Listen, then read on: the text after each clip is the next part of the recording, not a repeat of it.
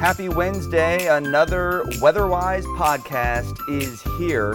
Thank you so much for tuning in and listening to our 47 ABC WeatherWise podcast. Again, we drop a brand new episode every single Wednesday. Today is Wednesday, April 28th, 2021. But April 28th, 2002 was a pretty intense day across the state of Maryland and even Virginia. And we're going to talk about a tornado that touched down and did a lot of damage. One of the strongest tornadoes ever recorded in the state of Maryland. And if you guessed it, it's the La Plata, Maryland tornado that happened on April 28th, 2002. Today is actually the 19-year anniversary. I am Chief Meteorologist Daniel Johnson, and today I'm alongside Meteorologist Sloan Haynes. All right, Sloan, I'm afraid to even ask you how old you were in 2002 or where you were located, but I think we need to set the stage for our viewers and talk about it, because I actually have a personal story in regard to this actual tornado, because I was in 9th grade at the time, and I was tracking it. I knew the severe weather was expected, and we all have those personal stories, Sloan. You know, when we're kids, a certain type of event gets us interested in the weather. Of course, mine was the blizzard of 1996, but this storm was so intense, and I was tracking it in high school, and it just, furthered my fascination of severe weather and weather in general. So, Sloan, do you know off the top of your head what grade you were in 2002? Daniel, I wasn't even in a grade yet. Oh, come on. I was 4 years old, living in South Jersey at the time. Yeah, 4 years old. Wow. So this was 19 years ago, of course, and I remember covering this event the morning of. We were in a moderate risk, and I just looked back at the SPC outlooks, and it did have us in a moderate outlook for severe weather.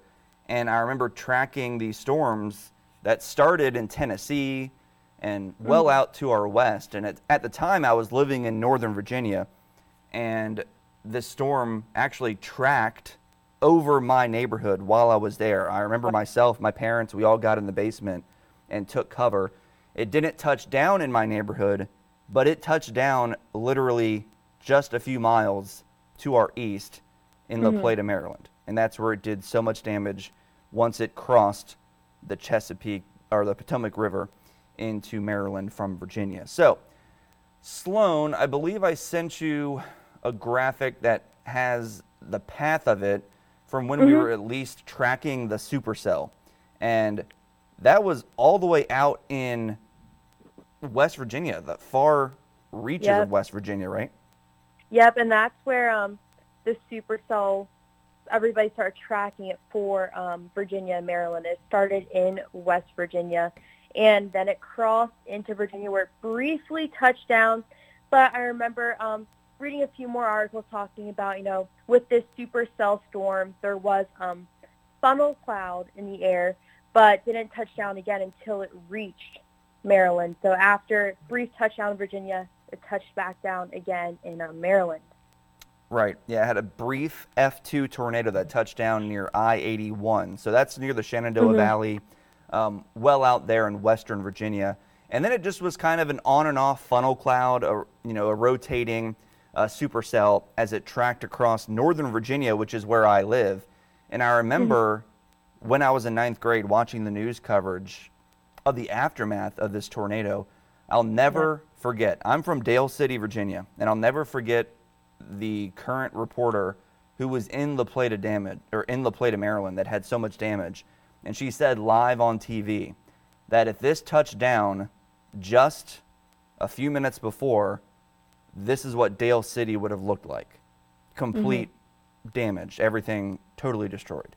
And that gave me, my heart dropped. I so many chills across my body, because that's where we were. We were taking cover, and it literally touched down just a few miles to the east of Dale City as it crossed the Potomac River into Maryland. So a pretty crazy storm.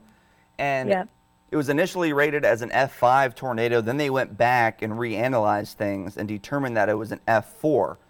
Now, of course, that doesn't take away the damage that was done. It doesn't take away the lives that were lost, and we're going to get more into that. But Sloan, an F5 tornado at the time was winds of 261 miles per hour or higher, but they rated it as an F4 after going back with winds of 206, right? But it still did so much damage. Yep, still did a lot of damage. But I was looking at, we're talking about how things have changed and how we did, they have the enhanced Fujita scale now. And I think that's very interesting. It's similar to when we have hurricanes, we assess the damage of hurricanes after they go through an area to see how much damage they did cause. And when we say a Category 4 or 5 hurricane is catastrophic damage, but a tornado, they go out after this to see the damage out there to help them classify now. They think about the damage and the structure types in the area. So if you look, I'm looking at the image that you sent me, Daniel, of the damage in La Plata, where you could see on one side the tornado didn't touch down, then you see where it did touch down, and it really did level the area. And even though they did change it down to or downgrade to an F4 after reassessing it back then, the damage cannot be undone. The lives cannot be brought back. It was still a devastating tornado. Yeah, and the crazy thing about it is, like I said, the old F5 scale was winds of 261 miles per hour or higher. Now it's the enhanced Fujita scale, so an EF scale. If this tornado occurred today, it would have been an EF5. So it really was a destructive tornado. In today's standards, it would have been rated an EF5, which is the strongest tornado you can record, because it did have winds of 206 miles per hour. That was the wind speed that they measured based off the damage from this tornado. So today it would have been an EF5, but based off the standards in 2002, it was an F4. Still, one of the most destructive tornadoes ever in Maryland. The strongest tornado ever in Maryland was actually on June 2nd, 1998, and that happened in Frostburg, Maryland. And that was also an F4, and that had winds of 210. So it was slightly stronger, still did a lot of damage in Frostburg. But I do want to get back to the La Plata tornado and talk about, again, where it started, where it touched down, and talk about some of the damage and the lives that were lost, too. And Sloan, you started talking about it, that it had that brief touchdown in Western Virginia, then crossed the Potomac River, hit La Plata, right? And then after that, what happened? It actually came on Delmarva. Yep, it came onto Delmarva. But Daniel, I had a question because, you have such a personal story with this tornado that moved through.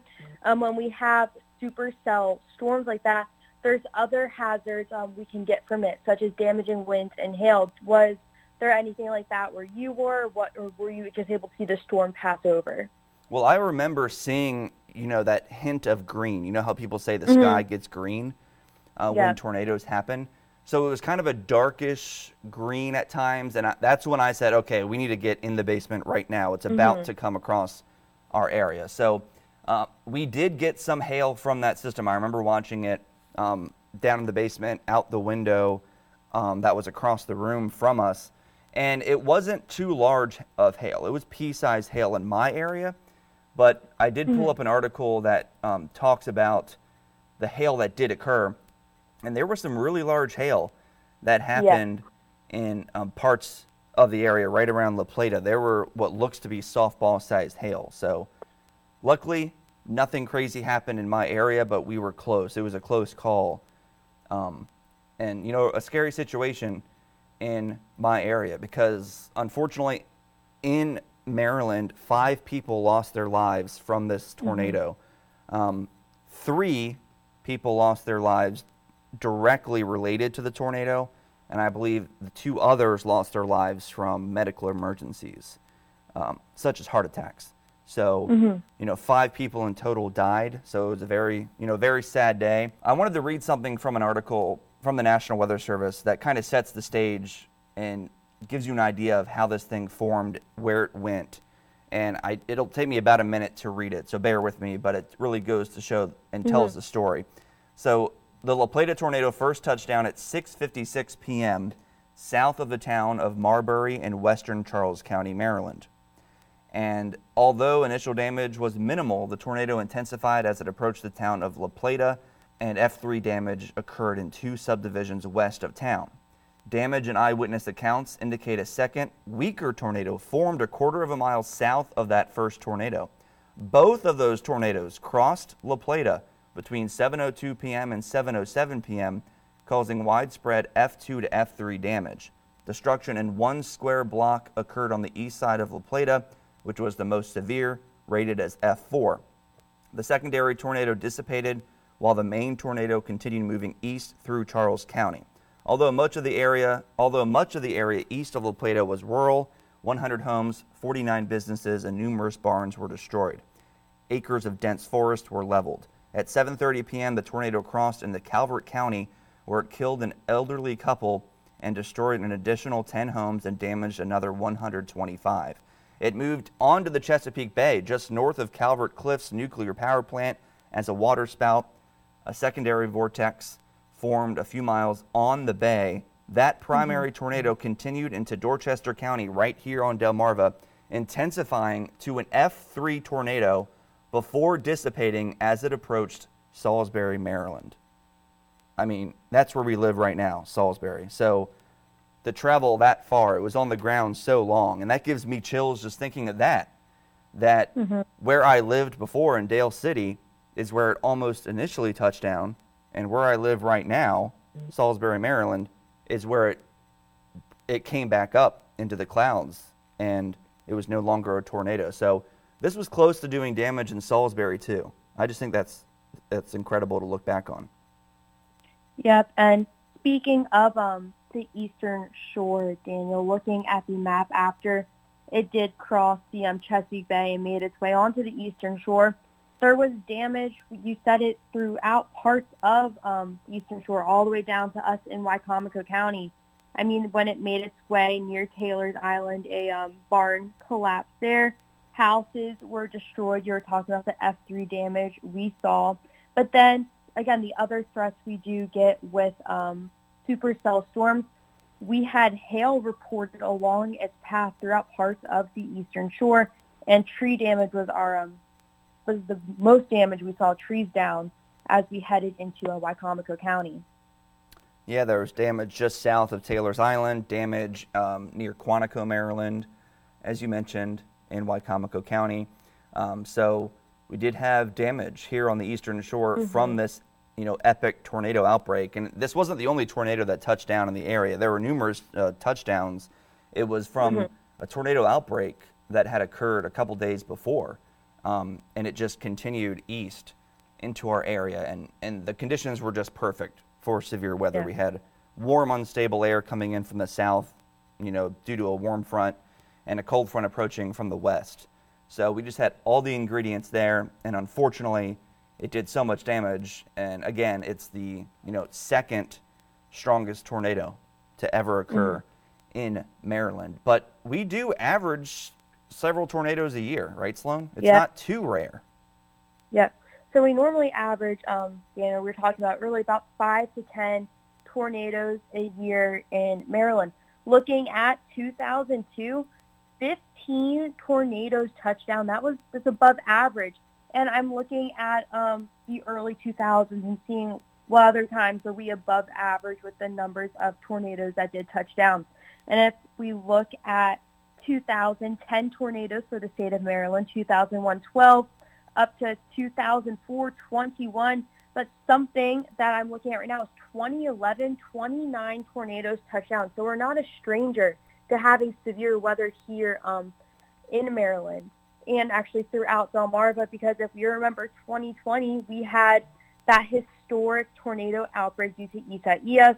In total for 2020, 19 tornadoes touched down then. Right, and it seems like the average of tornadoes each year is kind of going up because at one point, Delaware's average tornado per year was 1, and now it's higher. And, in Maryland, it's gone up a little bit as well. So tornadoes really aren't that rare in this area. So we all need to have an emergency plan and know what to do in case something like this happens again, right, Sloan? So we just all need to be safe, pay attention, and just remember this storm that happened 19 years ago today, and that it can happen again, right? Yep. And technology, Daniel, since I was 4 years old in 2002, has greatly changed over the years.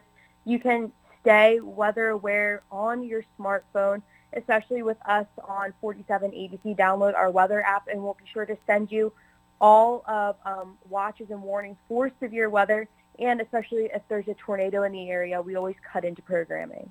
That's right. I'll never forget watching our local meteorologist on TV while we were taking cover in our basement, watching the storm push through the area and then watching the devastation afterwards. So that just goes to show you how important it is to keep up to date, watch the TV, the forecast, your local news stations, because we will break in and let you know when a dangerous situation is ongoing. Well, thanks again for listening to today's podcast of Weatherwise, a look back at the La Plata tornado 19 years ago. I'm Chief Meteorologist Daniel Johnson. Have a great day. Say goodbye, Sloan. Bye, everybody. Have a great day.